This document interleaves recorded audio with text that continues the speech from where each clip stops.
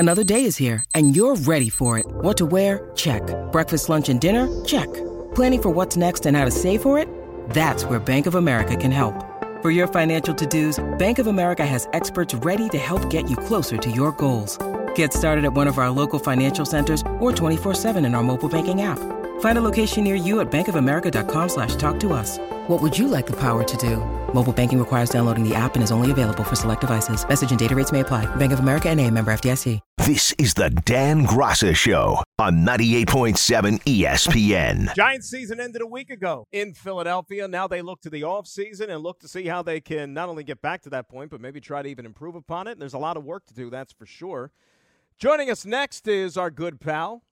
You know him as the guy who covers the Giants for ESPN. He's with us all the way through the season. It's great to have him on again. It's our good buddy, Jordan Raanan. Have you thought about what it's going to be like for you this weekend not having a game to cover? Absolutely. I mean, you don't think I have plans? I'm going to have my feet up, friends come over, watch games, have some nice beverages. I mean, it's a good change. Is that what's happening? Not going to lie. Is it at the palatial estate, you're going to be hosting a wide group of friends to watch football and do all these other things? Narrow group of friends. Let's say that. It's going to be a smaller, defined group. But yeah, absolutely. And then it's an excuse where, I get off and the wife can take care of the kids, and I get to sit there and watch football. Nice. After putting in the hard work all throughout the football season, you get to enjoy the spoils. Yeah. Well, good for you. Hey, Dan, let me say this. Winning is good for business, right? Like, I was on TV probably more the previous 3 weeks than I was all of last season. But at the same time, like 2 playoff games, middle of January, it might have been time. It might have been. That was a good run. It was a good run. It was probably time to end. Flight to San Francisco would have been a tough trip. Oof. It would have been. Yeah, it wouldn't have been a great week. Yeah, I don't blame you. But at least last week was driving distance for you down to Philadelphia, up down the Turnpike and back. Yeah, perfect. Yeah, and now here we are. Now I know you know the written by halftime. I had the story written by halftime, Dan. Halftime. I think you could have did it in the first quarter after the first drive. See, you know the answer to this question. I know the answer to this question. The Giants probably knew the answer to this question, but maybe there were some fans out there that needed convincing. So I'll ask it to you this way. Do you think the lopsided manner in which that game played out on Saturday night was almost good in a way because it kind of let people know, boy, despite the record, Giants still have a way to go to close the gap between where they are and the true contenders in the NFC? Absolutely. I do think that because, I mean, when you go into that game, you heard people talking about this is 2007. I mean, there was a lot of people that were saying that. Like, this has the feel of 2000. No, they don't have the talent of 2007, right? I mean, that team had established veterans. They had made the playoffs before. And I think, look, I don't think the Giants needed it because if you look at Joe Shane, I think he's very realistic. Think about the trade deadline for a second, Dan, right? The Giants, who were pretty much going to make the playoffs at that point, you know that. They would have to just probably win a couple more games, which is really all they did. But he traded for nobody. He got rid of a talented player. He is very realistic about what this roster is.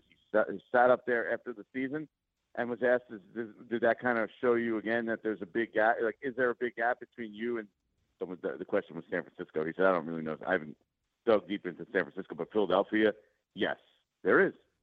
And so I think it's a good, it was a good sort of reality check that was kind of needed to give everyone an idea of what the Giants really need to do this offseason and moving forward. And the problem here, Dan, is that Philadelphia is that good, right? They have 2 first-round picks, including a top 10 pick. Their quarterback is super young, like A.J. Brown, Devontae Smith, Dallas Goedert. I mean, a lot of these guys on defense, pass rushers, they're all young. I mean, they're not going anywhere anytime soon. So you're going to have to – that's going to be the measuring stick for a while here probably. No, you're right about that, and I just mentioned it a couple of minutes ago by comparison, like the Rams last year. You know, the Rams end up winning the Super Bowl, but that was kind of a one-shot deal. You knew it. They were going all in with the gray beards, and if it works, it works. If it doesn't, oh, well, we took a chance. Not the case with a team like Philadelphia. Like you said, they are stacked, and they're going to be around here for a while. And, you know, forget about just Philadelphia. I love the fact that I can't remember if it was Shane or Dayball who said earlier this week that, hey, we only won one game this year against our division. So if you want to just narrow it down to the teams you're going to be in competition. Yeah, 1-5-1. So, I mean, think about you got to deal with your division first before you worry about the rest of the conference. And that record alone shows you that there's still work to be done here. Yeah, I mean, but like you said, this is you knew the answer. I knew the answer. If you look at the rosters of the Giants in Philadelphia, forget about it. Even the Giants in Dallas, forget about it. Like, Dallas is just a way more talented overall team, roster-wise. So I think he knows that, especially depth-wise. I wouldn't be surprised. The way I see, and from what I've heard from Joe Shane since he's taken over, is that the way this team is going to be built is through the draft with free agent supplementing, the draft. Meaning, one or two significant moves each offseason, free agency, and then build through the draft and build. They're going to have a lot of money, but I wouldn't expect them to go try and fill all these holes at once. Like, wide receiver is going to be a tough spot. It's going to be a tough spot to fill. We're talking about like a really high-end top number one receiver. This isn't the year in free agency where you're going to get a top receiver. No. You're just not. Like, maybe he could be. We'll see how inventive he is. If maybe he can find a deal out there for the Steph Diggs or the A.J. Brown who's unhappy somewhere. But, DeAndre Hopkins is probably on the wrong end of that, right? He's probably bring Steph Diggs in here. He's unhappy apparently, right? He knows Dayball. Why not? Yeah. I mean, hey, what the heck? He certainly helped them win games. So, the job of the head coach is to kind of deal with that. So let them deal with it. But no. Like, they might be still a multi-year process to fill out all the holes on this roster. I mean, that's the reality of it. All right, they made it pretty clear, and we're talking with Jordan Raanan here on 98.7. They made it pretty clear that Daniel Jones is going to be back. Question is, to what degree? Is it going to be franchise? Is it going to be a contract? Obviously, and I agree with you, you got to get him some weapons. If you want to see the best of Daniel Jones, you have to get him some weapons so he could take his game to another level. What do you think, and it's still very early on, do you think they work out a multi-year deal, or do you think that ends up being the franchise tag? How can you see numbers playing out here with what you think Jones is going to get? I think it's pretty straightforward because the way that agents and teams negotiate these things, they work off the franchise tag, right? The Giants said they're going to bring him back. I mean, Joe Shane actually slipped at one point and was like, right. We're going to have Daniel, Daniel, we're happy to have Daniel back. So he's going to be back in some shape or form. It's just a matter of how. Now, I think they'll be able to come to some sort of long-term deal where the franchise tag is based on the $220 million cap. It's going to be right around here. So the franchise tag is right around $32 million. Mm-hmm. Okay? So the way they negotiate is they take, Daniel Jones could always say, hey, well, you offer me a crappy deal, just franchise tag me, $32 million right off the cuff. But then that will count directly against the salary cap. And then the Giants will have less moves to make this offseason. So the likelihood is they come to a long-term deal, and what the agents and the teams do, they say, all right, the franchise tag, if you the player can say franchise tag me 1 year, you don't offer me a good deal again, you franchise tag me again, like the Kirk Cousins route, right? So the 2 years of the franchise tag is $32 and $38 million, $70 million.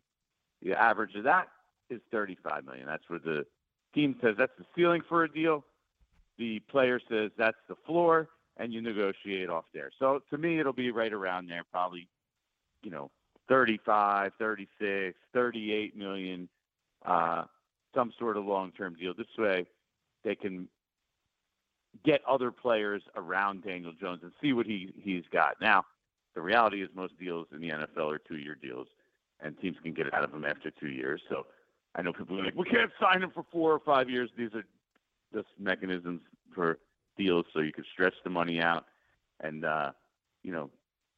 spread the money out and get more people on your roster. So to me, it'll be a long-term deal, likelihood $35 to $38 million, probably a touch under 40, and we go from there. And then if you could do that quickly, which I think is the goal, to try and get it done fairly quickly, then you have the franchise tag to use on Saquon Barkley. Where 1 year, $10 million for Saquon Barkley, hey, that's pretty good for the team. It won't be good for Saquon Barkley. He'll hate that.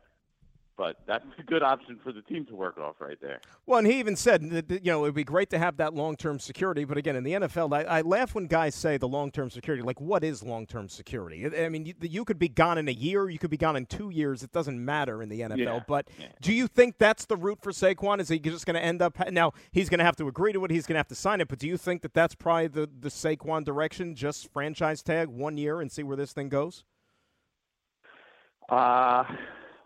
I think they're going to. He would like it, and I think they're going to try to get a long-term deal done that works for both parties. But he's going to find out real quick that the leverage might disappear there quickly once that franchise tag is available. Because the Giants are like, no, we'd rather just franchise tag you. We're not going to sign you for $14 million a year. We'd rather just franchise tag you for $10 million. And what's his options at that point? Well, and the thing about Saquon is this, and the thing about Saquon, when we say it takes two to tango, you look at the rest of this roster. Like, we'll get into Leonard Williams here in a second, but you've got other guys, whether it be Dexter Lawrence, Xavier McKinney, they're entering the final year of their rookie deals. They're going to have to be taken care of here pretty soon. So I'm sure they're looking at this thing big picture. Now, with Saquon, Jordan, the thing that he has going for him, he's still only, 26, or he's going to be 26, so it's not like he's like 30 and he's over the hill for a running back. So he'll be 26 next week. Yeah, so, I mean, he proved this year he's still got some football left, but you have these other areas of the team that are going to have to be taken care of that I think are, the left tackle, for example, Dexter Lawrence. Like, these guys are more important than a running back, even somebody of Saquon's caliber. Absolutely. I think that's the dilemma here. And everyone's like, well, he's their best weapon. Well, we know he's their best weapon, but that's because they don't have any other weapon. Right? But we've gone over this many times before. You could fill the running back spot relatively easy in the NFL. It's a spot where teams fill it all the time in the middle rounds of the draft. And, it's just they don't want to put the resources into it. And that hurts Saquon's case. I mean, there's no way around it. Now, how much does it count for him being the leader of this team? How much does it count, and how much do the Giants value him, being their best offensive player, right? The fact that they don't have a ton around him. I think that's ultimately going to determine, what they're willing to put into that position, because it's not a position that a lot of teams generally want to invest in. I mean, you could bank on it right now.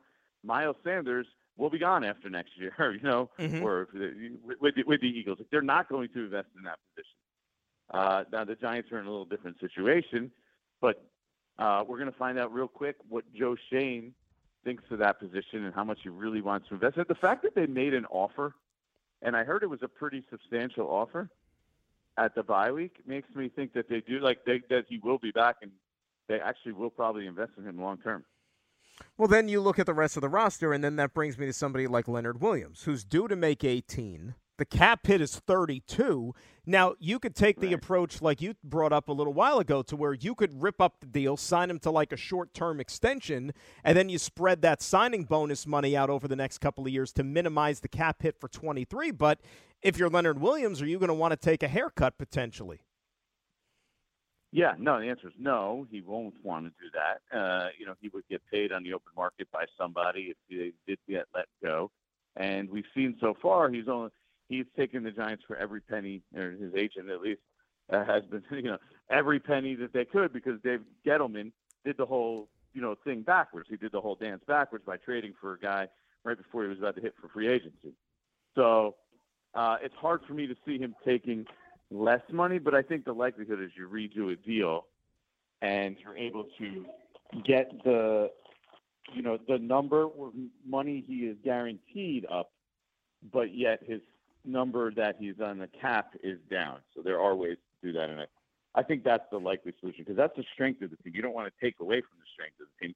They're already extremely thin at the defensive line position. I think that'll be a big goal this offseason, is to get to add more depth at that position. So I don't think getting rid of him is going to be near the top of their list. They save $12 million if they cut him, but the dead money is $20, so that's still pretty sizable here. They got about 50-something million right now projected in terms of cap space. What do you think is going to be the number one area that they look to target come free agency? I mean, we talk about the skill position. You got a couple of offensive linemen that could be gone. I mean, are those the areas that you think stand out? I think, some kind of weapon, and you want to say receiver, but I'm not going to specifically just say receiver. Like if it's a tight end, like a tight end is actually proven. Look at the tight ends right now. Tight end has proven to be a great position to invest in because the top tight ends don't get paid anywhere near as much as the top wide receivers. And if he's your number one receiver, which in the case of like San Francisco has Kittle, right? Mm-hmm. The Eagles had Goddard for a while. Granted they got A.J. Brown this year, and obviously Travis Kelce. I mean, it's a great look at the teams, and and if you look over the years, it's a great investment if you can have like your number one receiver or one of your top receivers being a tight end. So I think tight end or wide receivers at the top of the list. Defensive line depth is at the top of the list, and inside linebacker is a position that they're going to address, and I wouldn't be surprised to see them invest in it in free agency. And then I got like wide receiver, by the way, when I say that, I expect them to invest in wide receiver in free agency and the draft. And hopefully you get Wan'Dale Robinson back and he could stay healthy and play a full season for you, because some of these guys, that you drafted, you just didn't get a long enough look at him because of injuries, and especially a guy like that who was a second-round pick. And, you don't know how much he could have helped this team down the stretch, but that is almost like a bonus, extra kind of high draft pick for you when you come into next season here because you didn't really get that long of a look at him. We'll find out. Anyway, thanks for a couple of minutes. Go enjoy that weekend. Enjoy the company tomorrow and all the games and whatnot. And I'm sure we'll be catching up here real soon once we get some news and rumors and that sort of thing. Sounds good, man. Yeah, hey, I'm happy for you. Congrats. You finally pushed Dave out of the spot. And I'm happy to, listen every Saturday morning to Dan Brown. And we're going to be, the Rangers were nice enough to go on an all-star break, so we get our old show back here at 7 o'clock during the week for a few nights this week, too. How about that? There you go. Look, everything's turning up, Dan, 2026. Exactly. Thanks, Jordan. Appreciate it, buddy. They should clip that for you right there, by the way, and use that very often. Harvey, get on it. Harvey's on it, and we're going to have that. That'll be a staple. Thanks to you, as always. All right, have fun, Dan. All right, buddy. Be good. There's Jordan Raanan, covers the Giants for ESPN. Yeah, everything's coming up, Graca, in 2023. That's going to be our slogan for the remainder of the calendar year. And we got a lot of the calendar left, which is a good thing. By the way, Jordan said some interesting things here. I got some thoughts here on the Giants on a couple of these things. Want to hear from you as well at 800-919-3776. We'll also get into the Mets, too, before the show is over, because they make pretty important signing yesterday, too, which has kind of flown under the radar, surprisingly enough. Dan Graca Show till the top right here on 98.7 ESPN. Hi, it's Mike Greenberg letting you know ESPN Bet is ready to take you through all the biggest sports moments this spring. The official sportsbook of ESPN has exclusive offers and markets from Scott Van Pelt, Stephen A. Smith, and me, plus many more. From the playoff intensity to finally getting out to the ballpark, there's no better time for sports fans. Sign up today. New users get a bet reset up to $1,000 in bonus bets if your first bet doesn't win. Download ESPN Bet today. What a play. Must be 21 plus and present in select states. Gambling problem? Call 1-800-GAMBLER. Terms and conditions apply. See app for details. 10 seconds on the clock. How many things can you name that are always growing? Your relationships, your skills, your customer base. How about businesses on Shopify? Shopify is the global commerce platform that helps you sell at every stage of your business. From the launch your online shop stage to the first real-life store stage, all the way to the did we just hit a million orders stage. Shopify's there to help you grow. Sign up for a $1 per month trial period at shopify.com/network, all lowercase. Go to shopify.com/network now to grow your business, no matter what stage you're in. Shopify.com/network. This is the Dan Graca Show on 98.7 ESPN. Thanks to Jordan for hopping on. He's been great with us all season long. He really has. And look, I mean, the NFL, you know how the thing rolls, that there's always going to be news. There's always going to be rumors. And the Giants are also maybe going to have to deal with replacing a coordinator or two, depending on how these vacancies fill out with the head coaches that are still open around the league.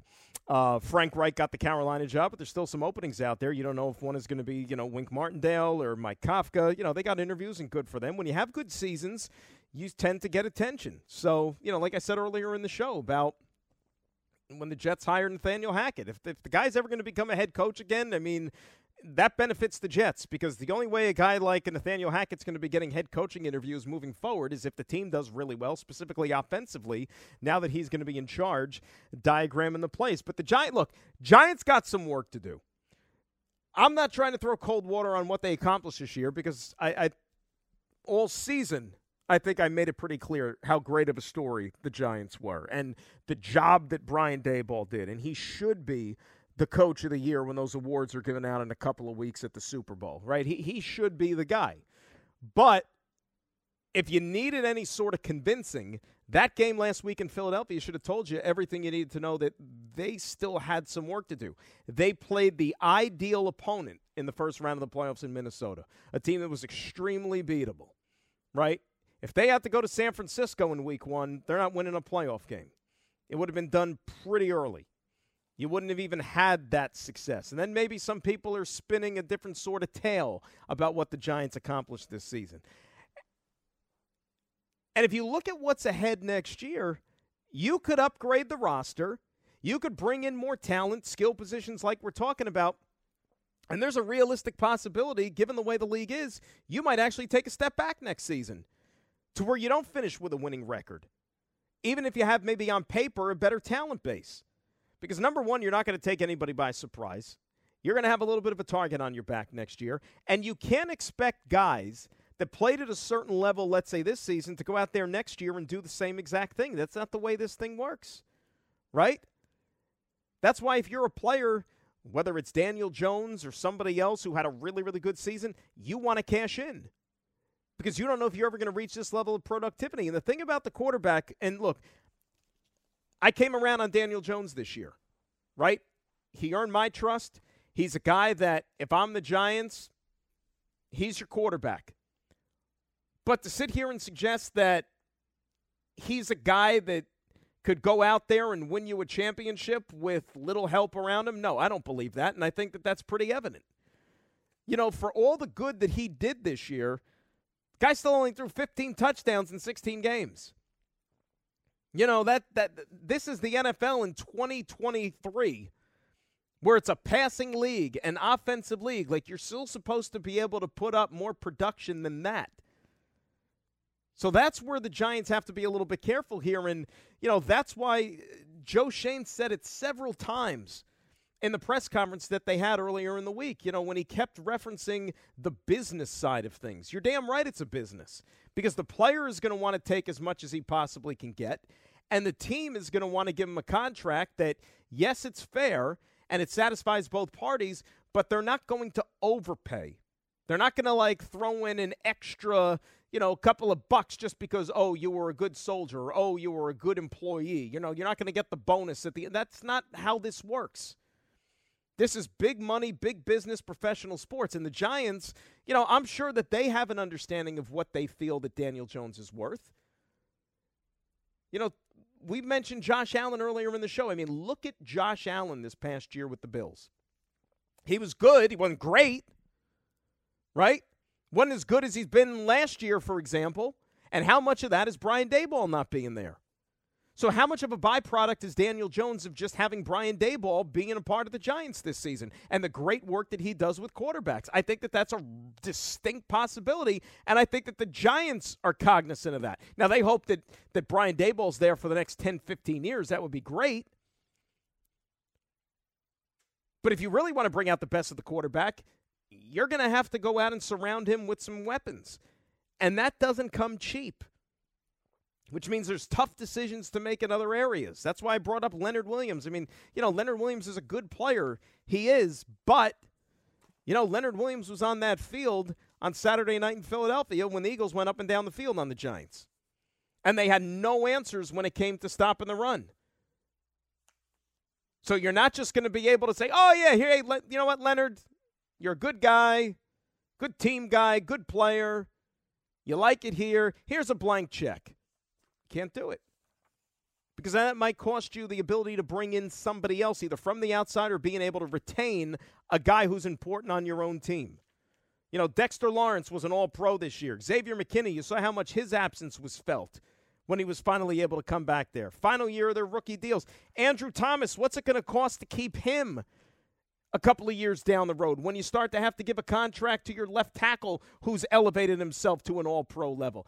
These are the difficult decisions you have to make when you're building a championship caliber football team. You know, you'd love to be able to just pay everybody, but that's not the way this thing works. And now you don't have the quarterback anymore. See, that's why you look at the last few years for the Giants, for example, in the Dave Gettleman years as to why it was one big mess. Because you had an opportunity where you had your quarterback on a rookie contract making no money by comparison to what the top quarterbacks make in the NFL, and it's going to be a far cry from what somebody like Daniel Jones is going to get next year when they work out that contract. I mean, it's not going to be at Patrick Mahomes level, but it's still going to be a hell of a bump up in pay because there's that trickle-down effect to what the other positions on your roster. Ryan's in Pearl River. He's up next here on 98.7 ESPN. Ryan, good morning. How are you? All right. And Giants, Jets, it's always something that's got to be fine-tuned on both of those teams. To me, I look at the Giants. Listen, you got to pay the quarterback, and you got to cap, and you got leverage with franchise the guy, your contracts, but still, you got to bring in more good players, more offensive players, and some more on the defense they need. The Jets, listen, everybody's talking about Aaron Rodgers. All right, bring in Aaron Rodgers. But the thing is with this is you got to protect him with the offensive line. You brought in the new offensive coordinator, but I think Aaron could walk up to that line of scrimmage. He could read the defense, and he could do what he has to do up there. There's no offensive coordinator on par with him. Now with the 49ers and the Eagles, I'm looking at it this way. I mean, everybody breaks down the game into microcrisms. I look at it this way, like the one player, Nick Bosa. If Nick Bosa looks like he's in a steel cage match with the Eagle offensive line and he's throwing that offensive line all over the place, game, set, match, over. 49ers are going to Arizona, fill it up and point it toward Arizona. And now the other game, look, everybody plays sports here. Who recovers in 3 days from a sprained ankle? Nobody does. So I think he's going to be hampered, Mahomes, and it's going to be a problem. The Bengal defensive line will have a easier time than normal getting to him. And I think Joe Burrow, it's a cliche, but cliches usually sometimes are true. This guy is getting better and better every game he plays, and he's got another game tomorrow. He's going to look even better. So it'll be a Bengal 49er World Series, Super Bowl, whatever you want to call it. And Purdy, we'll listen, he's got offensive weapons around him. Go ahead. All right, so there you go. You like Bengals 49ers Act 3 for Ryan and Paul River. I don't like, if you're asking me what matchup do I want to see, I don't want another Bengals 49ers Super Bowl because I've seen it. Well, I wasn't around for the first one, but we've seen it twice before. My rule of thumb is always this. If it ain't my team in it, if I don't have a dog in the fight when it comes to the Super Bowl, just from like a historical perspective with football, I want to see a new Super Bowl. And we've gotten Bengals Steelers twice before, right? Like when we sit down next weekend or whatever and we watch the NFL Network marathon of all the Super Bowl highlights that they show on a loop there, the marathon for a couple of days, which I think is great. Like, we already have 2 episodes of Bengals 49ers. Give me a new one, right? There hasn't been Bengals Eagles. Kansas City Eagles we've never had. We've had Kansas City San Francisco. So as long as the Eagles win, you're guaranteed a new Super Bowl, is what it comes down to. Because Philadelphia has played the Raiders, they've played the Patriots, and they've played the Patriots. So it's going to be a new Super Bowl matchup as long as Philadelphia gets a job done there. World Series, Super Bowl, whatever you want to call it. Yeah, I think we'll stick to Super Bowl. That seems to be working pretty good. I know that there is some liberties that you can't take with Super Bowl, for marketing and so on and so forth. But for the purpose of this show, I think we could say Super Bowl. It's okay. We're not advertising it. We're just talking about it in generality. 800-919-3776. That's the telephone number. We come back. Hey, how about the Mets keeping one of their own? But what does this mean for another important player that they got to keep around? Dan Graca Show till the top right here on 98.7 ESPN. Now, let's talk about the play of the week. The pressure to follow up Hypnotic and Cognac, weighing heavy on the team. Hypnotic was in the cup, blue, and ready for the play. And boom! Añejo Tequila came in with a smooth assist to Hypnotic's tropical fruit finish. Shaken, strained, poured. It was green and good! The playmaking splash shifted the tempo. Another great cocktail from the Hypnotic team. Every season is Hypnotic and Tequila season. Hypnotic Liqueur, Bardstown, Kentucky, 17% alcohol by volume. Hypnotic reminds you to think wisely, drink wisely.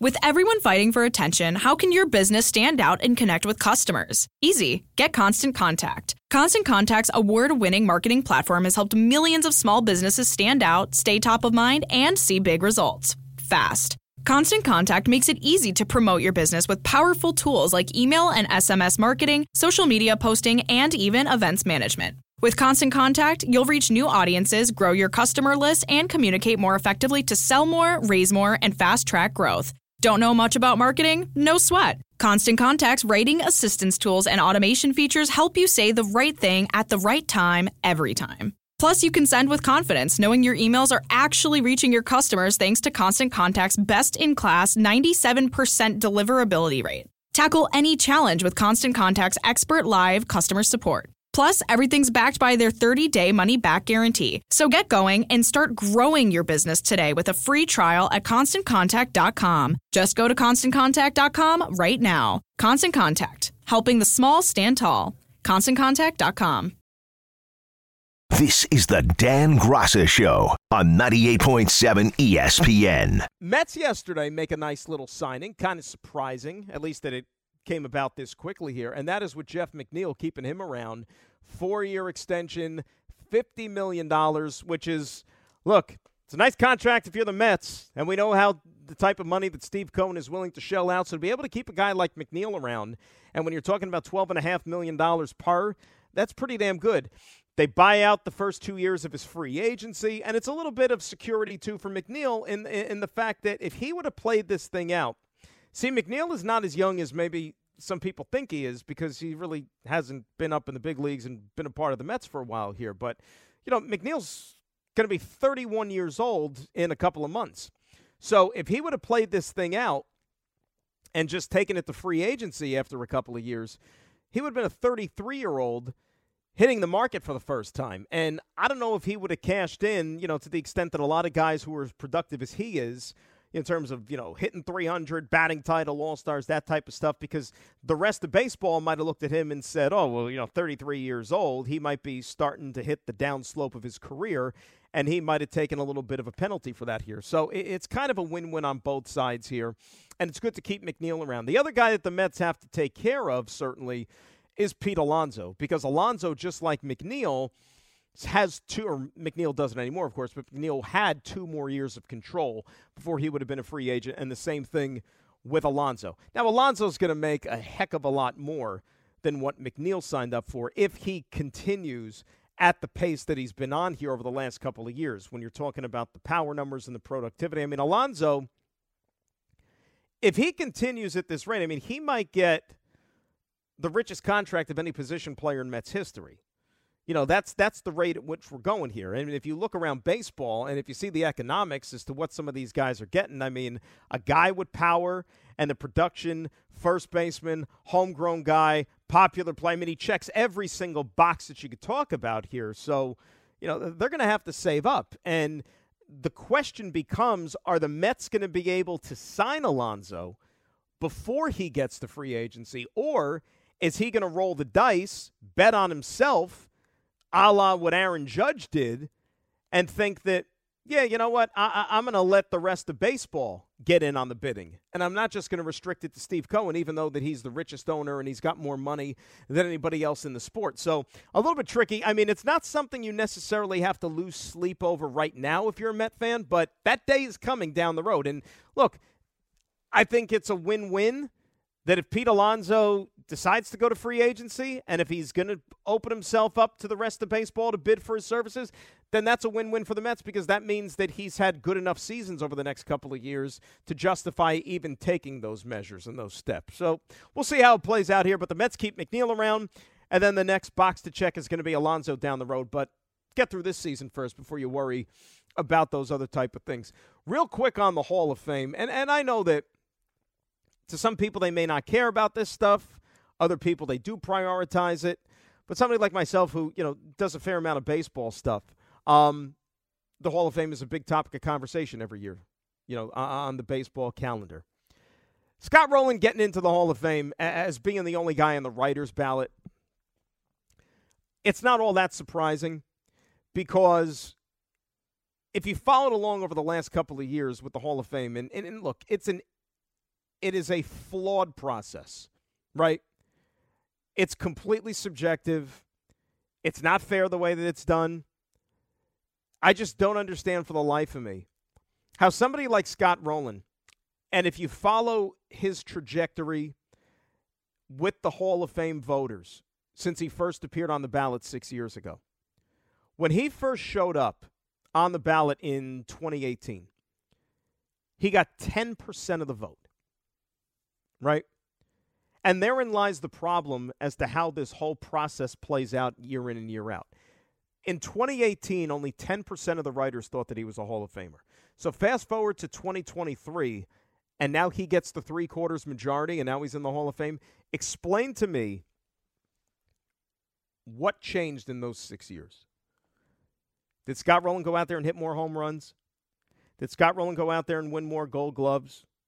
Did Scott Rowland go out there and win more championships in the last 5-6 years to where the voters, when they got the ballot, it said, wow, he did so much, in 2020 and in 2021, to now I got to check the box for him that he's a Hall of Famer.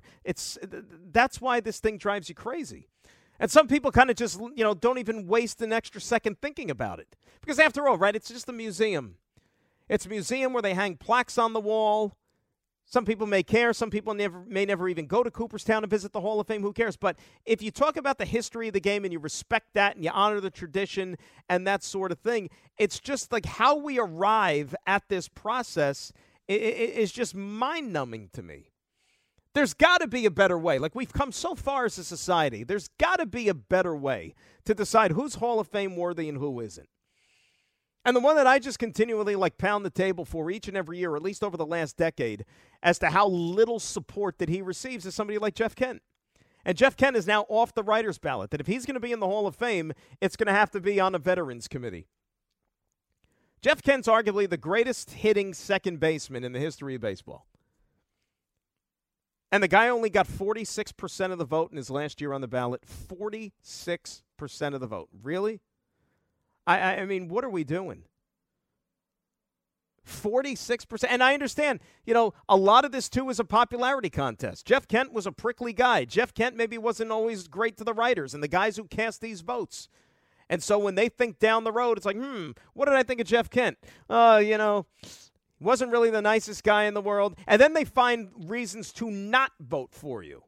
Wasn't the greatest guy in the world. Oh, let me go on Baseball Reference. Oh, let me dig up the defensive metrics. Oh, defensive metrics don't play very well, for a second baseman compared to some others. Oh, he's not going to get my vote. But how is a guy like Jeff Kent not in the Hall of Fame and a guy like Scott Rowland is in the Hall of Fame? I mean, Jeff Kent was a better offensive player than Scott Rowland. So if we're going to put too much consideration into the defense, you can't have one without the other. It's ludicrous to me. Andrew Jones still can't get in the Hall of Fame. Andrew Jones, all right, if we're going to prioritize defense like we do for Scott Rowland, you mean to tell me that during his era there was a better defensive center fielder than Andrew Jones? Really? There was? Andrew Jones hit over 400 home runs. Andrew Jones was a top player for almost a decade. I know that he hung around for a long time and maybe the numbers kind of waned there at the end, but you mean to tell me you watched Andrew Jones's career and you're going to say that Scott Rowland is a more worthy Hall of Famer? Or, you're meaning to tell me that if Scott Rowland's in the Hall of Fame, that Andrew Jones doesn't deserve to go in right there alongside with him when they've both been on the ballot for the same amount of years? It's silly. And then the other guy was going to be Carlos Beltran, his first time on the ballot. How are the writers going to penalize him for his role in the sign-stealing scandal with the Houston Astros in 2017? Carlos Beltran checks every box you need to check from a number standpoint and a production standpoint. He should be a Hall of Famer. If you value him as a center fielder and hold his career and his production by some of the other guys who are in the Hall of Fame as center fielders, he's got the 8th highest WAR, wins above replacement, of any center fielder in the history of baseball. How is he not a Hall of Famer? Well, they looked at 2017, and they held that against him because Carlos Beltran only got 46% of the vote. he should be in. I think he will get in. Question is going to be, is he going to make up enough ground to get in there in his second year on the ballot? Billy Wagner's trending in the right direction. We saw Billy Wagner here. Billy Wagner's the greatest left-handed closer in the history of baseball. I know that he maybe left a little to be desired in the postseason, but so did Trevor Hoffman. Trevor Hoffman's in the Hall of Fame. If you want to nail it down and examine numbers in terms of dominance, strikeouts, ERAs, all those things, Billy Wagner, pound for pound, was more dominant than Trevor Hoffman was. But Hoffman had the longevity, had more saves. Saves are a flawed number, boys and girls. Okay? It's a flawed statistic. Billy Wagner should be in the Hall of Fame. And hopefully he gets there next year. I think he will. He's trending in the right direction. Some final thoughts when we return. Dan Graca Show. We roll to the top. Then it's Anita right here on 98.7 ESPN. We all know breakfast is an important part of your day. But sometimes when you're traveling for business, you end up staying at a hotel that doesn't offer any. You know what happens? You grab a cup of coffee and skip the meal entirely. We've all been there. But if you book a room at La Quinta by Wyndham, you can enjoy their free Bright Side breakfast featuring delicious baked goods, fruit, eggs, yogurt, and waffles. And really, who doesn't want to start their day with a fresh, hot waffle? Tonight, La Quinta, tomorrow you shine. Book direct at LQ.com. This podcast is proud to be supported by Jets Pizza, the #1 pick in Detroit-style pizza. Why? It's simple. Jets is better. With the thickest, crispiest, cheesiest Detroit-style pizza in the country, there's no competition. Right now, get $5 off any 8-corner pizza with code 8SAVE. That's the number 8, S-A-V-E. Go to jetspizza.com to learn more and find a location near you. Again, try Jet's signature 8-corner pizza and get $5 off with code 8SAVE. That's the number 8, S-A-V-E. Jet's Pizza. Better because it has to be. This is the Dan Graca Show on 98.7 ESPN. Right into pregame. Big one tonight between the Knicks, between the Nets. Julius Randle is a second coming of I don't know what. Bing bong. They're going to see a lot of each other, by the way. They're going to play like 3 times, essentially, over the next month. They play tonight. They play in 2 weeks at Madison Square Garden. And then they're going to play on March the 1st. At MSG. This is a game the Knicks should win. You know, every time like you want to believe, every time that you think like this is it, right? They disappoint you. And then they're going to get blitzed or something like that. No, this is a game the Knicks should win. Right? I mean, that win on Thursday night might have been the best win this season. Considering who was against, where the game was played. Hell, even in overtime, they fell behind quickly by what? In OT. And for them to come back and get that game, that was huge. No Mitchell Robinson against that team. But the Knicks have been such a streaky bunch since like the beginning of December. It's like, you know, they had that 8-game winning streak, then they lost 5 in a row, then they won 4 in a row, then they won 6 out of 7, then they lost 4 in a row. It's like there's no middle ground. It's like you win a bunch of games, you lose a bunch of games. Start to get some consistency here. That's why, like, win another game. And the thing that you can't figure out is they struggled against that inferior part of the schedule, a week or so ago. And now the competition steps up and their game steps up. So what are the Knicks? One of these teams now playing to the level of their competition? Hopefully, because we played the Omar clip there, which was funny. Hopefully Julius Randle, in a couple of days, does get rewarded here for a trip to the All-Star game. Because if he's not deserving, then I don't know what the hell an All-Star is. He's having a better season than he did a couple of years ago when he did make the All-Star team. He's been better. I know maybe he isn't shooting the 3 as well, but he has just been absolutely outstanding. I mean, he's going to have to compete, the Siakams of the world, the Jimmy Butler. I'm talking about like the guys like the forwards. Butler, Siakam, you probably throw Bam Adebayo's name into the mix, for one of those couple of spots. But then you got Brunson. Brunson is all-star worthy. But are the Knicks going to get 2 guys? I mean, because you got so much talent in the Eastern Conference. Trae Young's got to make the all-star team. Harden's probably going to get consideration. DeMar DeRozan. I don't know, it's a lot. We'll see. Thanks to Jordan Raanan. Thanks to Julian. And thanks to Harvey. I'm back with you tomorrow morning at 11. Getting you set for Championship Sunday. Anita's next. Dan Graca is saying, enjoy your Saturday, everybody, right here on 98.7 ESPN. Be it proclaimed.